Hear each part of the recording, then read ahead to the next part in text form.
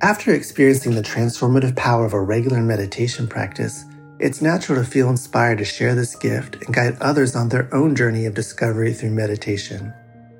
Join Buddhist teacher David Nichtern and Duncan Trussell, comedian and creator of the Netflix animated series The Midnight Gospel, for a free online event on Tuesday, May 7th at 6 p.m. Eastern Time. They'll discuss the profound practices of mindfulness in Dharma Moon's renowned mindfulness meditation teacher training program. Get certified by Dharma Moon to teach meditation, lead group practice sessions, and work with individual students. Visit dharmamoon.com/beherenow for more info and to reserve your spot for the free online event with David Nichtern and Duncan Trussell.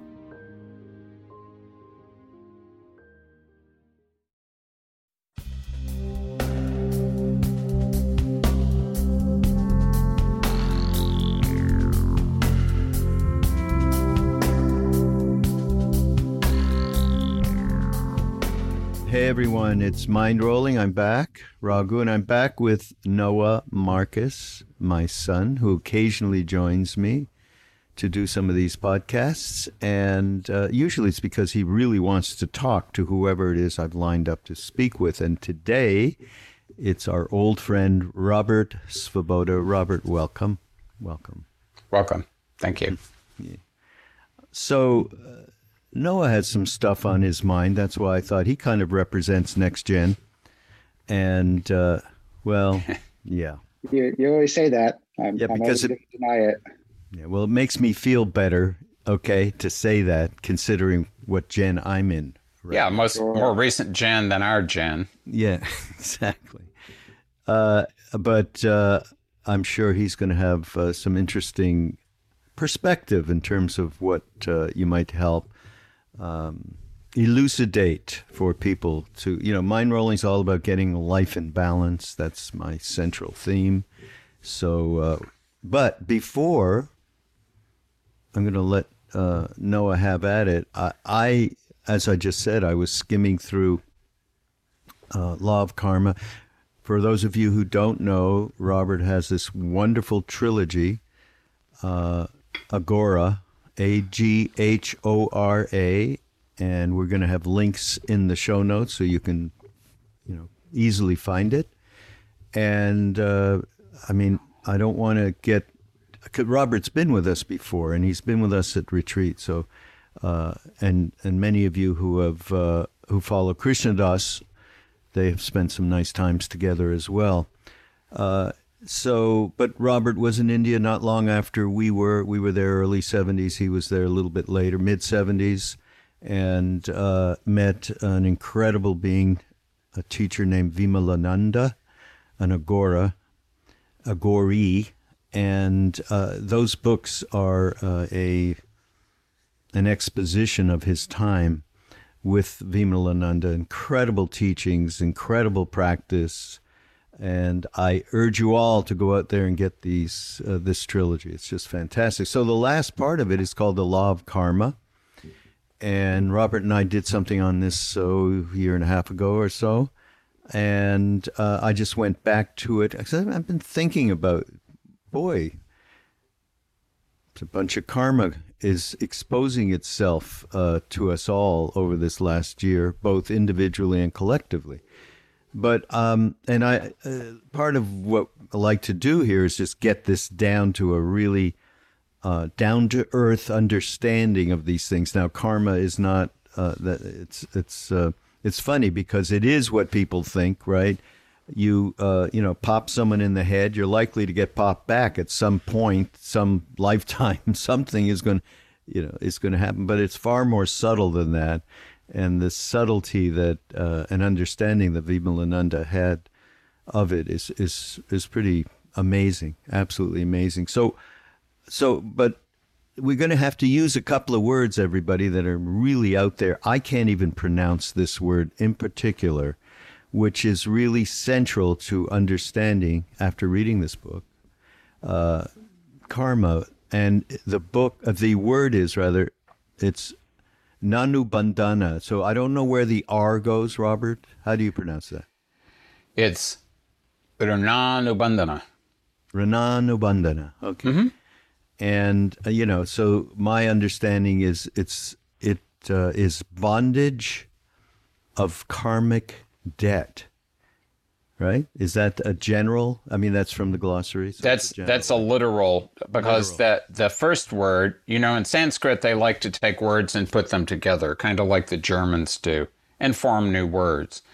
So the word rana, R-N-A, that means debt.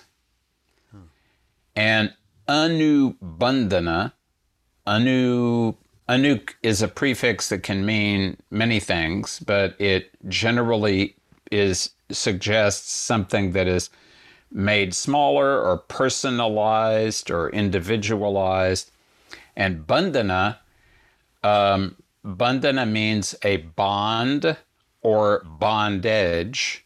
In English, we have the word cummerbund. And cummerbund, cumber in Hindi means your waist. So a cummerbund is a bondage for your waist. So runa anu bandhana means that connection between two people, a person and an animal, a person and a place, between any two things, a connection that has been created as a result of karmic debt. And karmic debt happens when I give something to you, when I take something from you, when I do something to you, when I permit you to do something to me. The word karma in Sanskrit literally means action, any kind of action.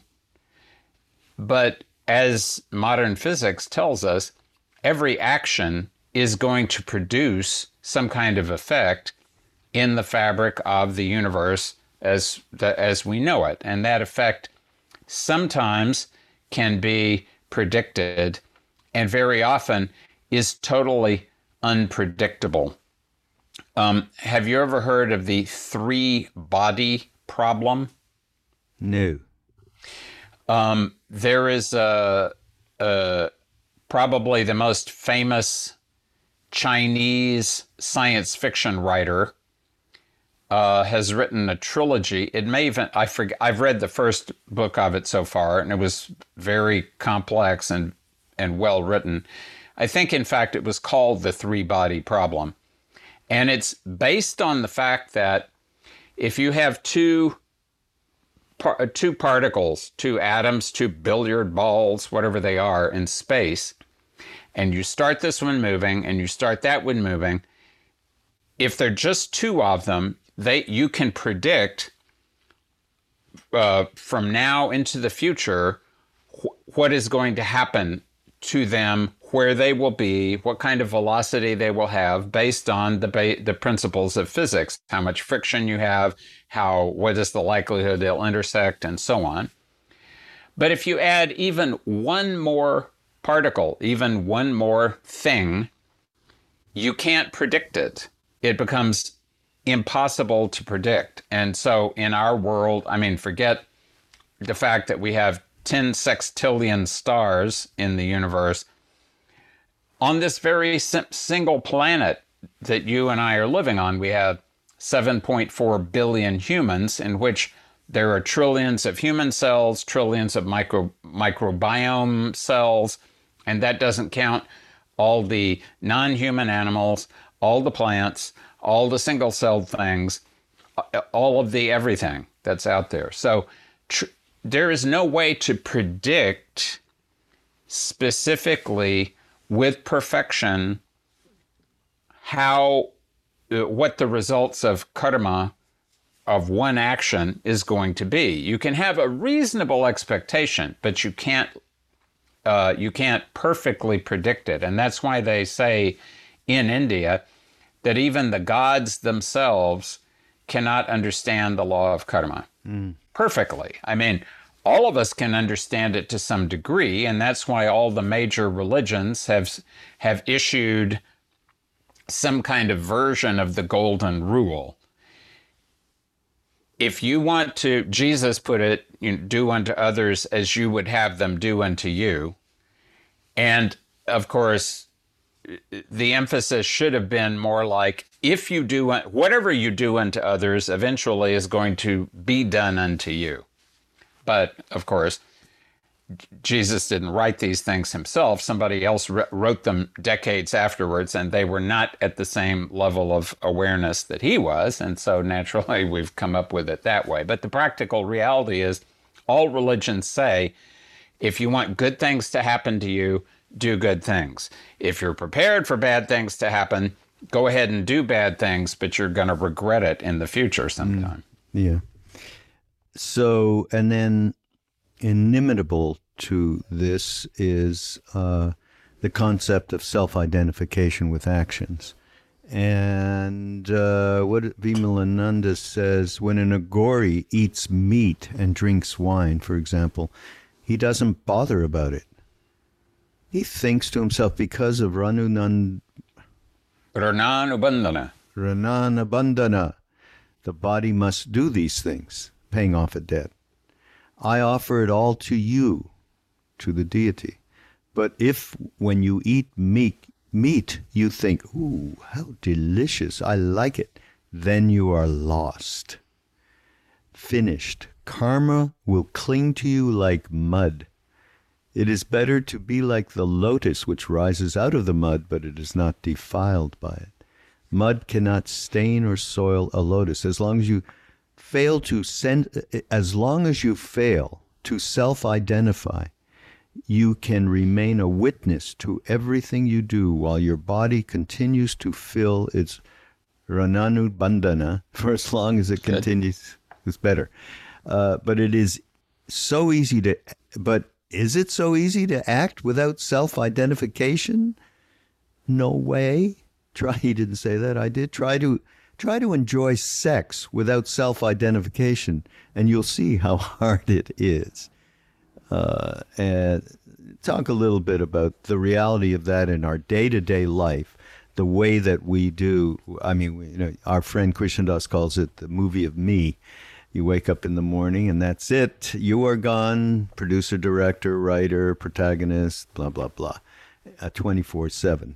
And this is extraordinarily a huge affectation on becoming completely identified with whatever it is that we're doing. And so talk about that.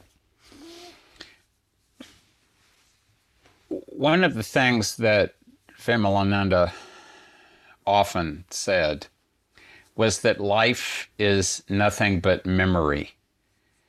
If you don't have memory, your body may be alive, but there's really no you there anymore. And we see this, of course, with people who have dementia, people with Alzheimer's. Physically, they're still there, but that personality is no longer there. The personality is no longer able to present itself as an individual. And so that's what the ego is doing. The ego is taking all of our different sub-personalities, and we all have different sub-personalities. I'm a different person with my friends than I am with my sister. You're a different person, Raghu, with Noah than you are with other people. Because you have different rananubandhana, you have different karmas, you have created a relationship, an alignment that in which you identify yourself as a slightly different person than you do when you're interacting with someone else. So the job of the ego is, number one, to create all these personalities by remembering who we are individually, remembering who other people are, remembering how to find your keys, where you live, all of the other details of life, and concocting all this together, putting it in the oven, baking it 450 or so. And then you come out with this thing that you believe is real. And of course, to some degree, it is real, but it doesn't have permanence. And that's where the problem begins. The problem is that people believe in their personalities as being permanent, and we see this in various people believe that they're going to lose their bodies, but on the day of judgment or whatever it is, they're going to get the same body back and the same personality, and they will remain that way indefinitely. And other people believe that they will die and be reborn, but that personality will somehow come back and be very similar to the personality they're going to be. And sometimes this may be the case for a while because of certain strong karmic conditioning, but ultimately, everything else in the universe is changing. You're going to change also. And the challenge that we have is that people tend to get stuck in the parts of themselves that they like and want to hold on to, and the parts of themselves that they don't like and would like to get rid of.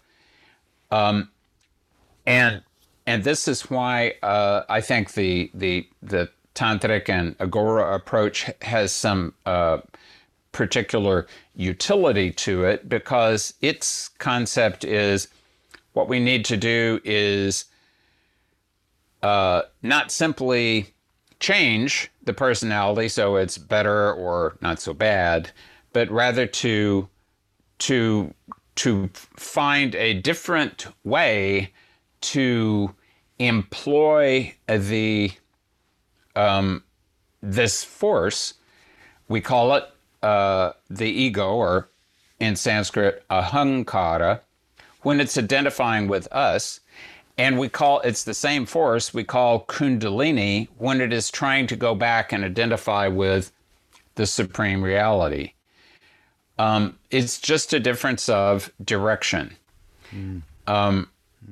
But as Vimalananda would also say, there is simply no way you can remain alive as a human being without an ego, because that's the thing that keeps your body integrated. There's lots of pathogens out there. There's lots of bacteria. There's lots of other things that look at you as a giant buffet, and they would like to consume you immediately and enthusiastically. And there's all kinds of insects, and there's all kinds of predators, and all sorts of everything. They look at you as a large meat on the hoof, as it was, and the ego, its job is to protect us against being consumed by all of these pathogens.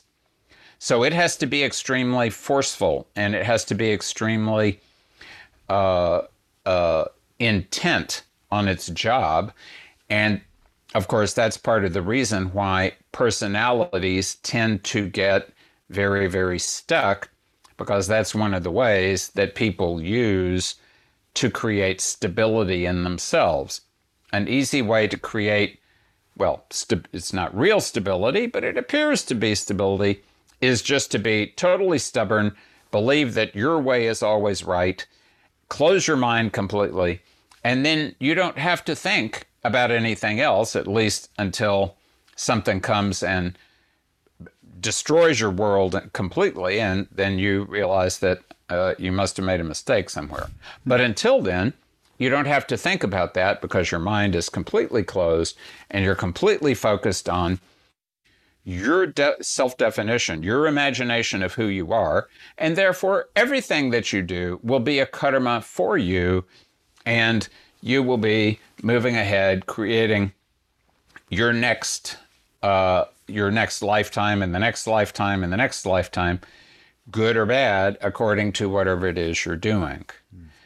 And so the question is, what do we do about that?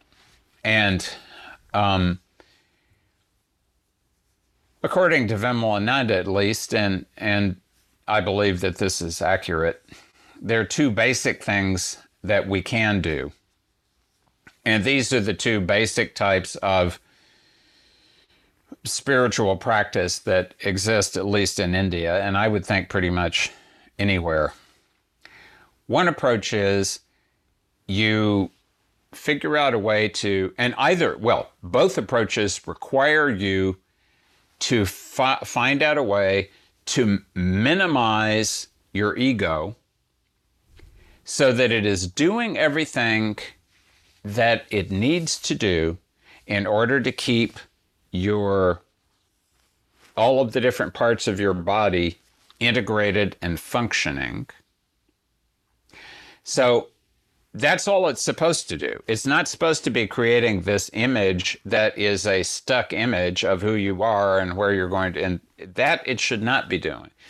It should be working only at the level of the reptile brain, which is why Kundalini is regarded as a snake. She's the reptile brain. And that's where the ego needs to work. The ego should not be working in the emotions. The ego should not be working in rational thinking. These things should be associated with the ego only very, very subtly and very tenuously, and with an understanding that they are an awareness of the degree to which they are egoic. So then, once you've got to that point, once you have the ego taking care of your physical body to the minimum extent that it is required, then you have two options. One is the option of the traditional Vedic way of doing things, which is often called neti neti. Neti is not the same as the neti pot. Neti means na iti. It is not this.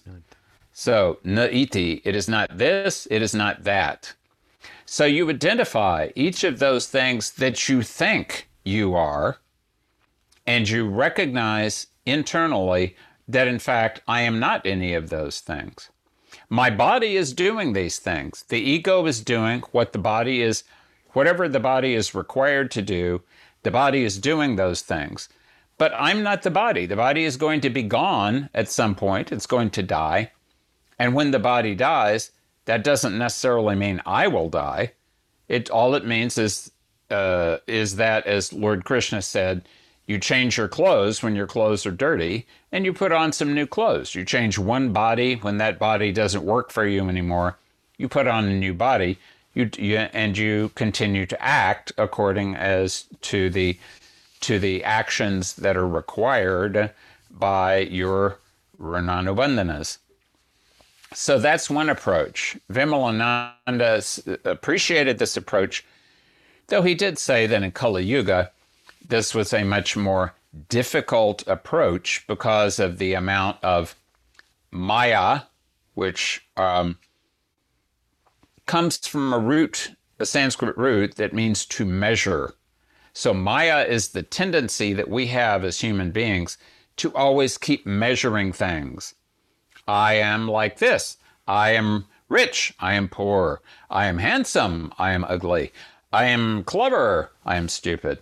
It's all a matter of measurement. I am hot. I am cold. All measurement. Maya and moha. Moha means delusion. So the delusion usually comes as a result of the measurement. You identify with these conceptions that you've created, and that identification it promotes the karmas whose results you are not going to be happy with later on. So that's one way. But Vimalananda would say that it's more difficult to do neti neti during Kali Yuga because there is so much maya, so much moha. It is very difficult not to identify with something. And that's why he was much fonder of the concept of minimize the ego, create what he called a spiritual vacuum, and then request a deity to enter into you and act through you. So, and of course, it's easy to hallucinate or dream that you're doing this, and a little more difficult to actually be possessed. But if you can be possessed by a deity, and that in itself takes some effort, and then making that relationship stable takes some effort. But if you can do that, then the deity will act through your body, and you can remain in the body as a witness, as a sakshi, enjoying what is being done, but without associating yourself with those actions, and therefore not having to receive the karmic results from them. Can we take this to not to get too not to misuse some of the reality of what Vivekananda is you're sharing with us? But if we talk about self-identification as being a central issue, which I think everybody can agree with that, and we talk about the practice you just mentioned, neti, which is weird because, not weird, but I haven't heard it in a while. It's Ram Dass, when he first came back from India, he was using this practice, and he used to talk to us and teach neti, not this, not that, neti, just develop the witness as you do that particular practice. And as Vimalananda said in the Kali Yuga, of course, that is Gyan Yoga is a difficult path. But if we take it, I'm just thinking of us that came from, went back to India with Ram Dass, second time he went back and met Neem Karoli Baba. And you are very well informed, I know, about our trip. And we came back with bhakti. So using the opening of the heart to actually, in the way that you're talking about, and this is where I may be misusing words, but the way in which we used Neem Karoli Baba as a deity and Hanuman, basically, and went through and brought that into us and through us through the practice of, say, Hanuman Chalisa and so on, was to me very much, and I may be wrong, it's not what Vimalananda was really talking about, but in some small way I think it is, at the very least. And at the same time, interestingly enough, we all were, not all, but many of us were taking teachings from Buddhism, Buddhist teachings, and we became very close to Jack Kornfield and Sharon Salzberg and Joseph Goldstein and hanging out with the Tibetans and so on. And that seemingly was, although he never told us to do anything, somehow we were all doing it while we were with Neem Karoli Baba. So that combination, which if you boil it down to, in terms of self-identification, of using mindfulness to create, Ram Dass would call it a loving awareness witness, so that you are not falling into that self-identification so much of the time that there's a gap opens up, there's some spaciousness around it, and that alongside of using what I just described in terms of bhakti yoga, does that make sense relative to what Vimalananda was sharing? It makes complete sense, because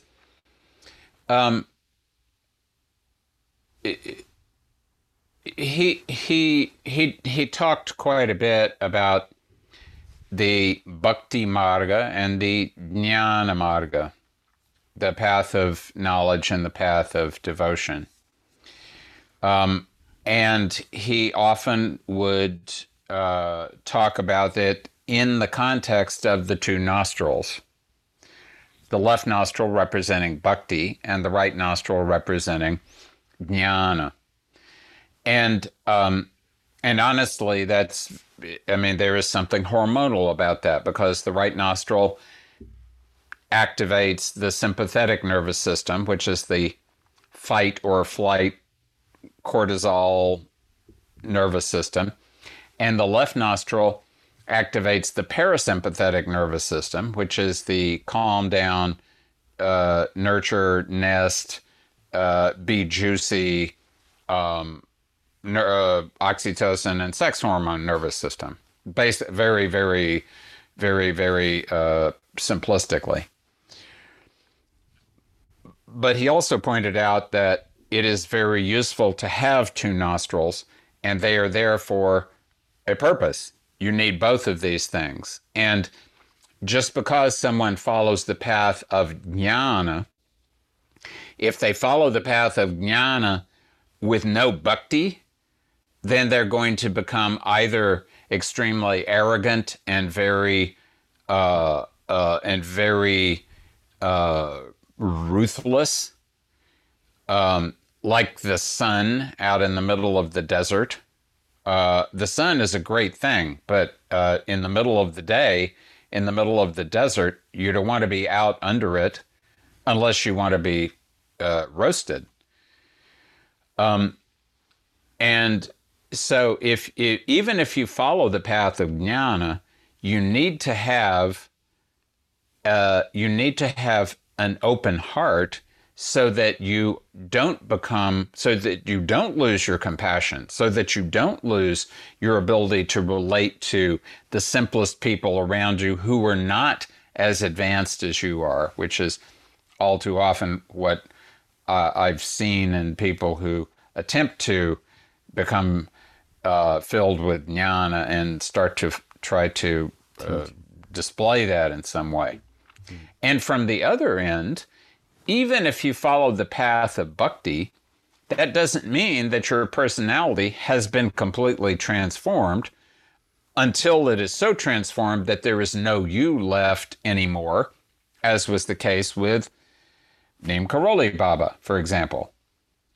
For him, there was nothing like, he didn't bother with having his own personality, because Shiva was there, or Hanuman was there, or Rama was there, whoever was there, whenever that personality needed to be there, would be there and would move him around and do whatever needed to be done.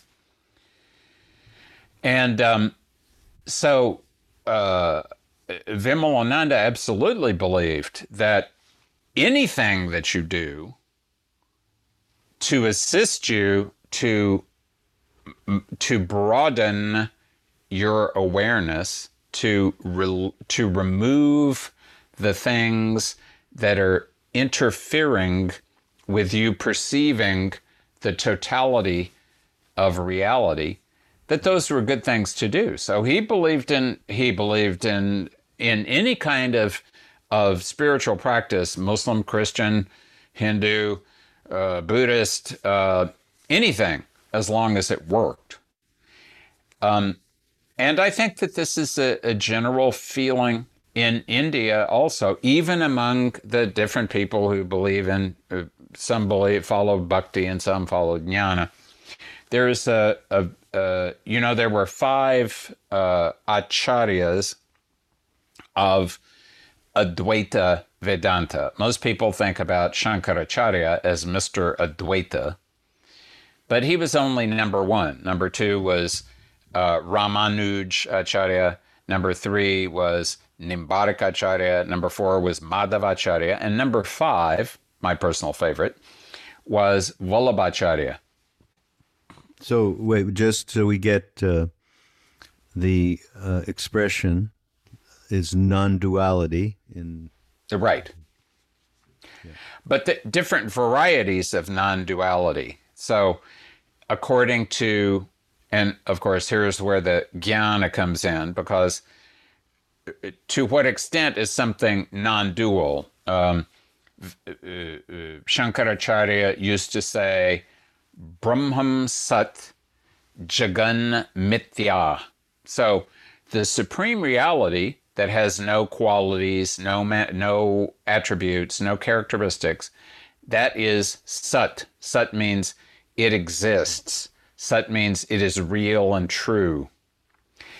Jagan Mithya. Jagan means the manifested universe, and Mithya means it is wrong. It is, even though it is created out of something true and real, it is not at all true and real.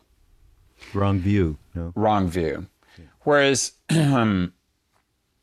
Vallabhacharya, for example, his teaching was Brahman Sat, Jagan Sat, because his opinion was anything that is created out of something that is real must also be real.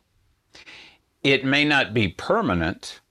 It may not be transcendent and cover the entire cosmos like the Brahman, the supreme reality, does, but that doesn't mean it is any less real.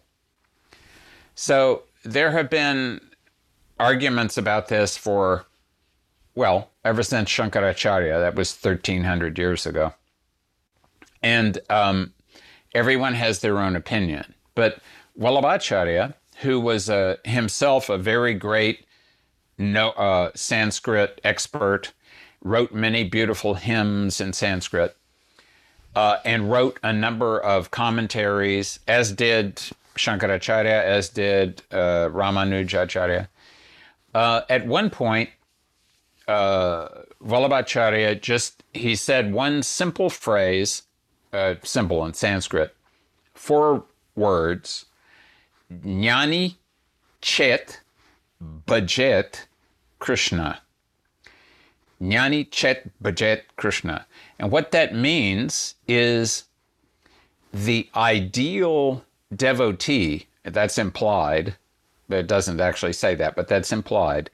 The ideal devotee will appear if someone who is a jnani, who has real knowledge, real spiritual knowledge of what the supreme reality really is, if that person takes that knowledge and then uses it to worship Krishna, that person will become supreme.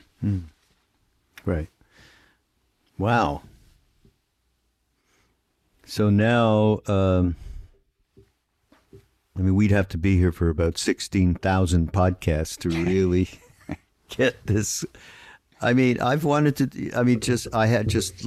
this is all predicated by a couple of pages from this book that, it started me thinking along that, the ideal of particularly around, the karmic debt and self-identification, which is such, how do we transform, and what does that mean, transforming? So you did another phenomenal job, Robbie. So great. Yeah. But now I got to turn it over to Noah, who's going to take it into another realm, I think. I'm going to take it back to like the 3rd grade level. We'll see. Actually, can I ask, a couple questions from what I vaguely understood you two just to be talking about? Please do. Karmic debt, and I feel like this question has probably been asked to you before. Can it be carried across lifetimes? As I understand it, yes, it can go on from lifetime to lifetime to lifetime. And as Vimalananda explained it,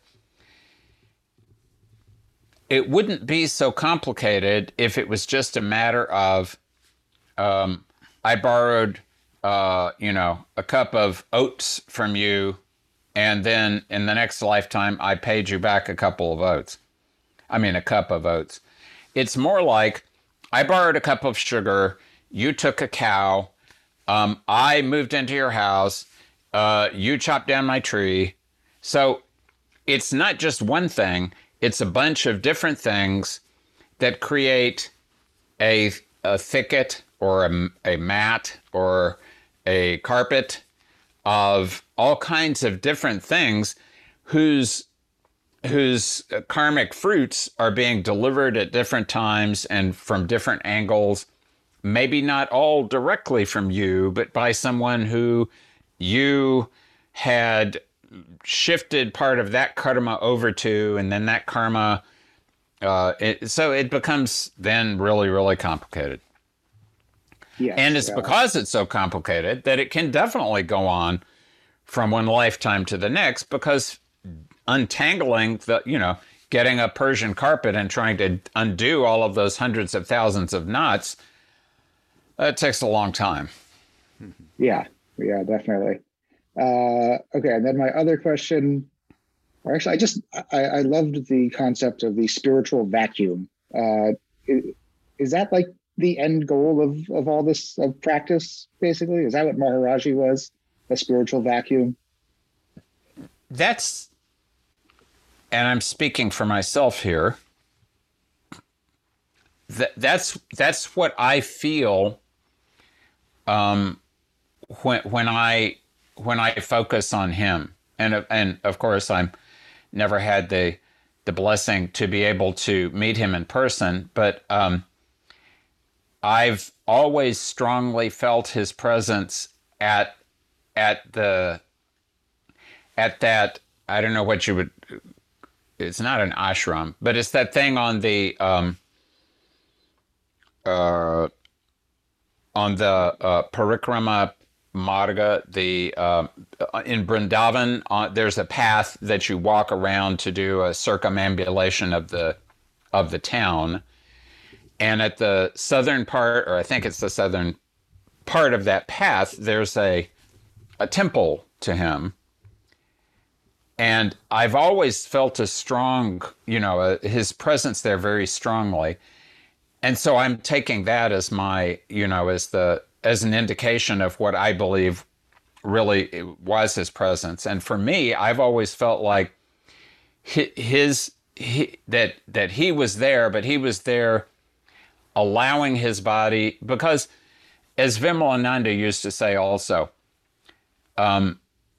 if you really love someone, then what you're doing is and he used to say that Vishnu's greatest devotee is Shiva, because Shiva gives everything away to Vishnu.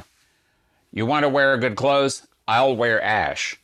You want to have all beautiful looking angels around you? I'll take all the evil spirits.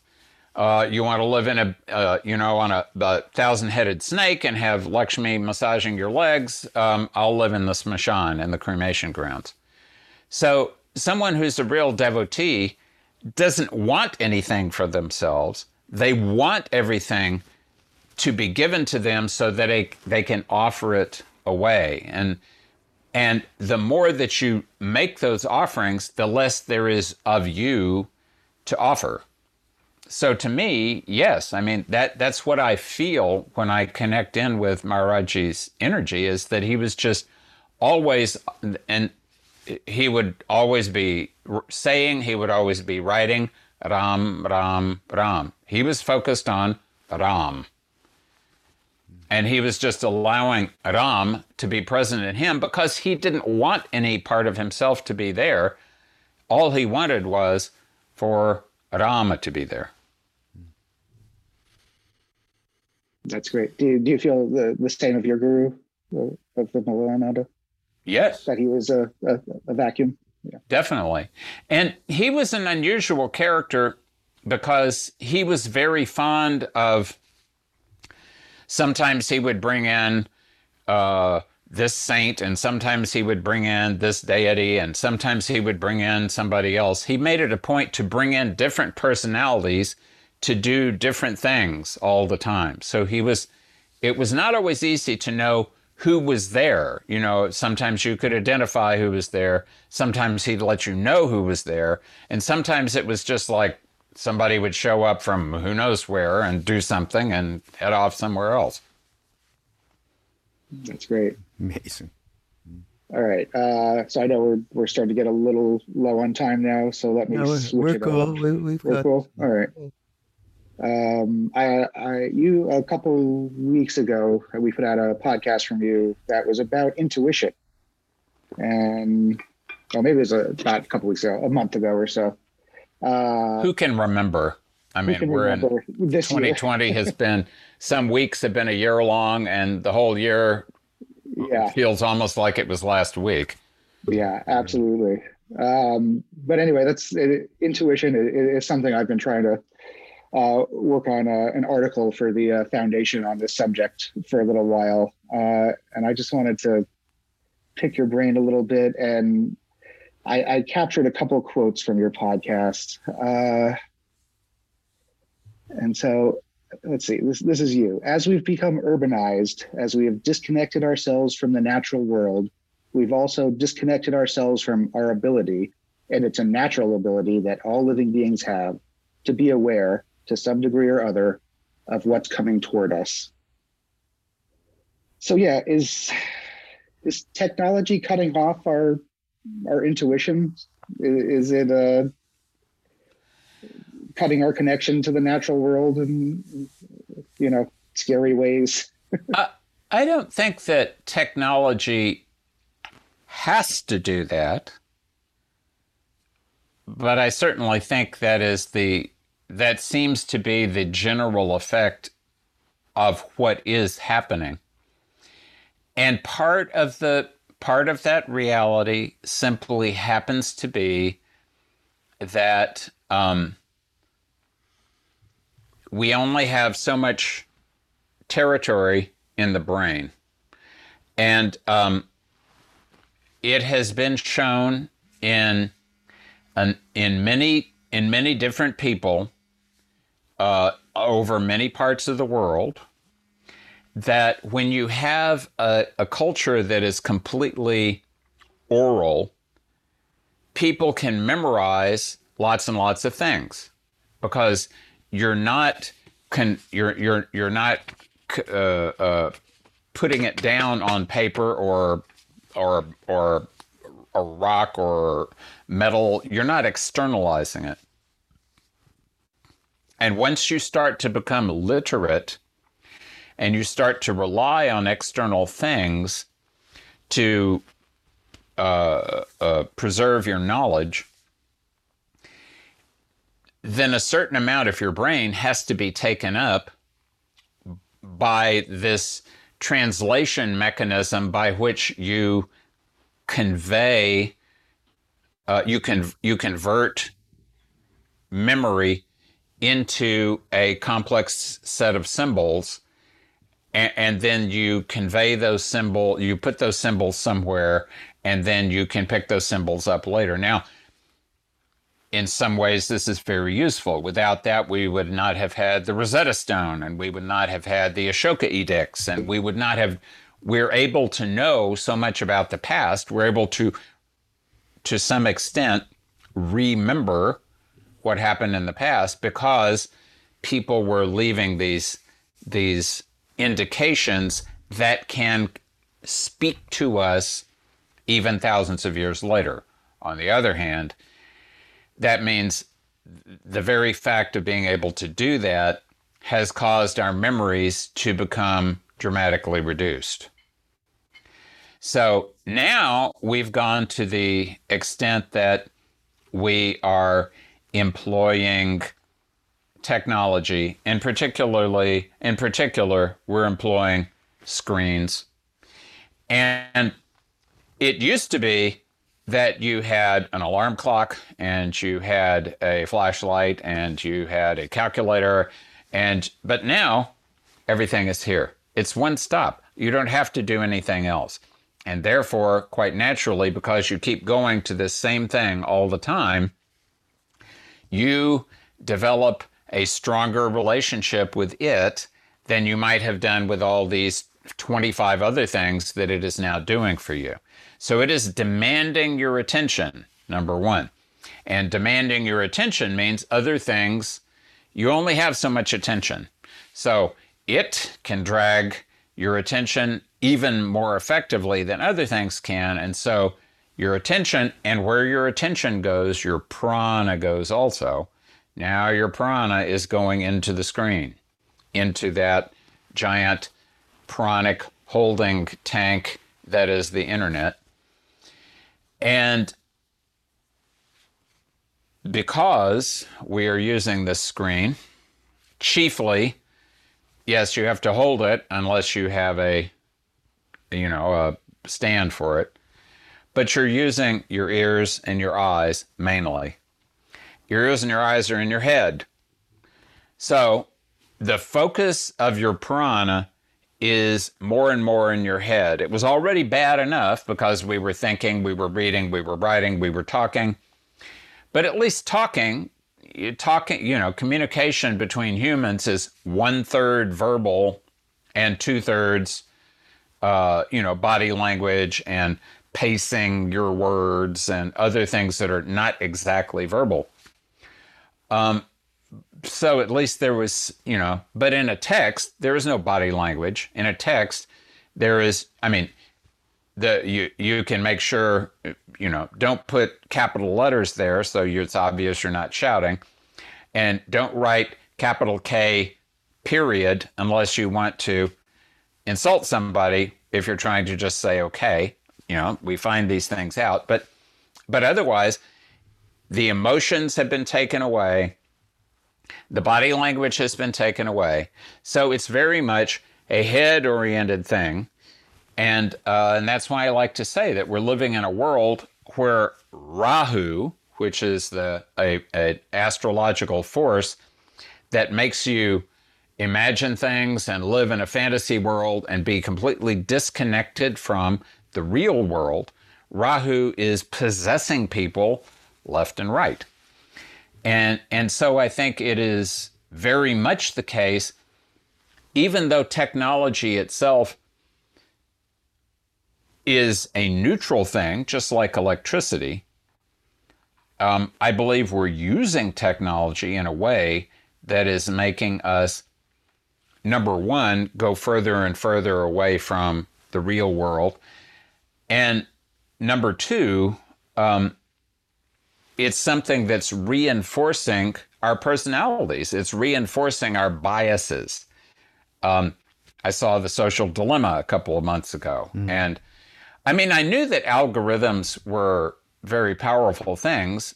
And I knew that, but I didn't quite understand just how enthusiastically the algorithms were actively forcing you into only hearing the opinions that you already believed in.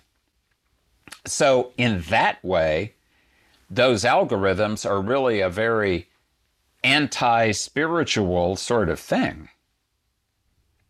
because it's taking a personality that already is kind of tarnished, and it's just reinforcing, it's making that personality more and more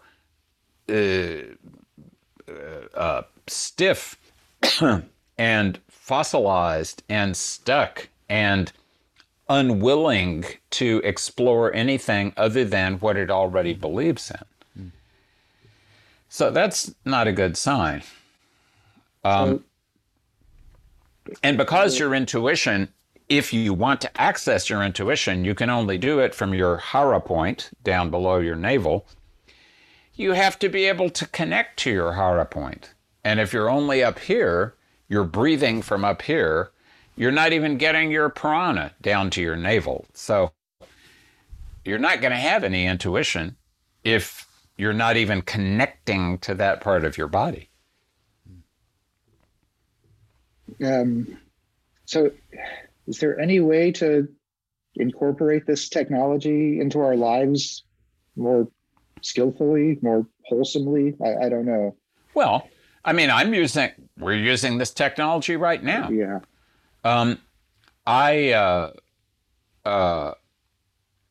For me, and I think that this probably applies to most people. I think it's very important I personally think it's very important to limit the number of platforms you actively interact with. So, because each one of those platforms, if you're actively interacting with it, requires some attention to be paid to it every day. And I think it's important to limit the amount of time that you interact with that and make sure that you fit in time every day that you are out, even if it's just taking a walk, even for half an hour in the natural world. You're back in the natural world. You're breathing air. Okay, I mean, I'm in a 7 million person metro at the moment, so the air is not exactly great, but at least it's real air. At least they're real plants. And in the house here, there's some real plants also, but it's nice to see them actually in the ground and connected to, and there's, okay, we don't see a lot of animals other than dogs and cats and, you know, the occasional raccoon, possum, and down here, armadillo, but and maybe a skunk here and there, but at least they are real, authentic, non-human things. So we're around humans much too much, and I think it's very important to spend some time every day in the non-human world trying to avoid, and why, look, the dog just showed up. Thank you very much. I appreciate it when things show up on cue. And so have an intention, express your intention to the universe that I would like very much, oh universe, to keep connecting to you in a natural and honest to genuine way, connect my prana, and I would like very much for every sentient being to be able to do that also. And so maybe that's not going to happen anytime soon, but I can express that to the universe. That is a karma. I admit that I am identifying myself with it, but in this particular case, I think that's a karma that I'm responsible to perform as a human being today to try to encourage the human race to move in the right direction, because it sure, as far as I can tell, ain't moving in the right direction at the moment. Yeah. Oh. No. No. All right, we have time. One more. We got time for one more. Yeah. All right. This is another quote from you. I don't even know if there's a question here. It's definitely connected to the technology stuff we've just been talking about, but I just wanted to read this because it's awesome. So here it is. We have ended up in a place in our world where it is not so much a totalitarian political system that is telling us what is real and what is false. It is a totalitarian media system made out of totalitarian algorithms that is creating little echo chambers in which people are being told that what they believe is absolute truth, and they're only being exposed to other people who believe the same thing. So yeah, that's a little bit, we just touched on that a little bit, but sorry, I love that quote. It stuck out to me, and I wanted to really share addresses some more people. Really addresses the polarity that is so endemic, does it not? It does. And,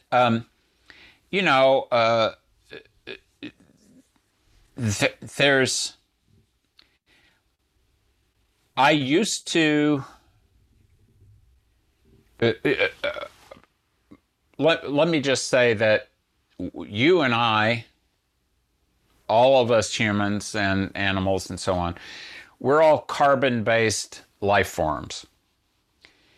And the internet is a silicon, except it's not just silicon. It's also now gallium arsenide and all kinds of stuff like that. It is a mostly non-carbon-based form that has kind of a semblance of life to it. And it is not, however, a carbon-based life form. So there is a definite difference between it and us. And it is mirroring us, but Vimalananda, he always used to say, people have created machines And those machines they created as their servants. But the law of karma being what it is, there will come a point when those servants will turn humans into their servants. And I used to think, that's going to be some sort of Terminator-like experience where, in fact, machines, and some people still believe they will eventually become intelligent, etc. And then after a while, I thought, nah, that's not going to happen. Then I thought, well, what will happen is some people will start getting chipped, and they will start having, connecting their nervous systems to find some ways to create interfaces between their nervous systems and external things. And it's going to be, them who are acting as the real slaves to the machine. But now it's not really the machine so much as it's the algorithm. So now it's something that's even subtler than the machine.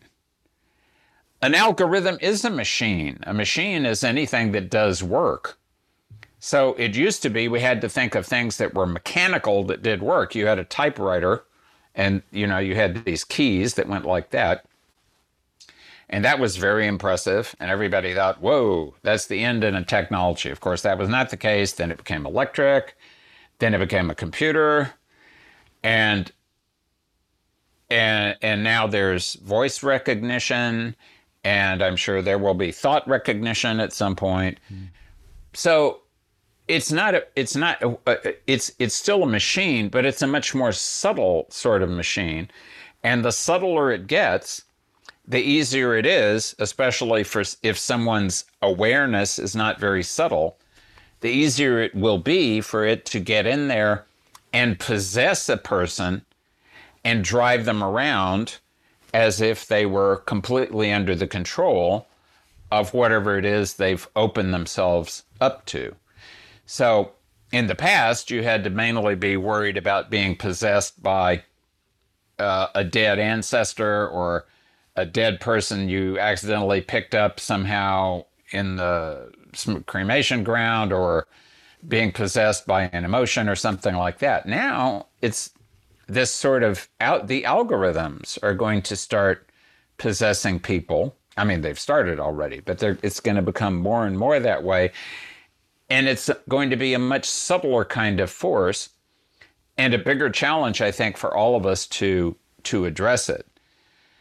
And the only way to address it, of course, is by bowing down, surrendering to the supreme reality.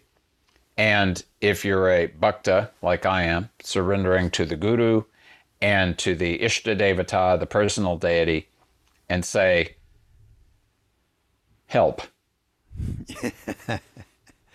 Yeah, that's the last word here. Amen to that. Help. But I think we can, that's a perfect circle here. And we can go back to the beginning of the podcast.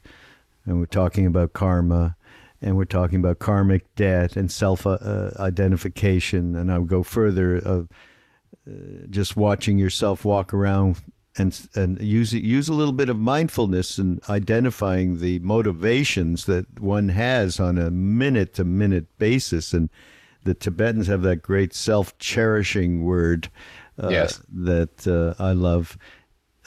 Just start there alongside of whatever practices that you gravitate towards that help to bring awareness, period. Every moment that you're aware of the fact that you have a personality and that it needs to be observed, that during that moment you're observing it and it is not being able to run you around like it wants to. Yeah. So every moment there's a blessing there. Yeah, absolutely.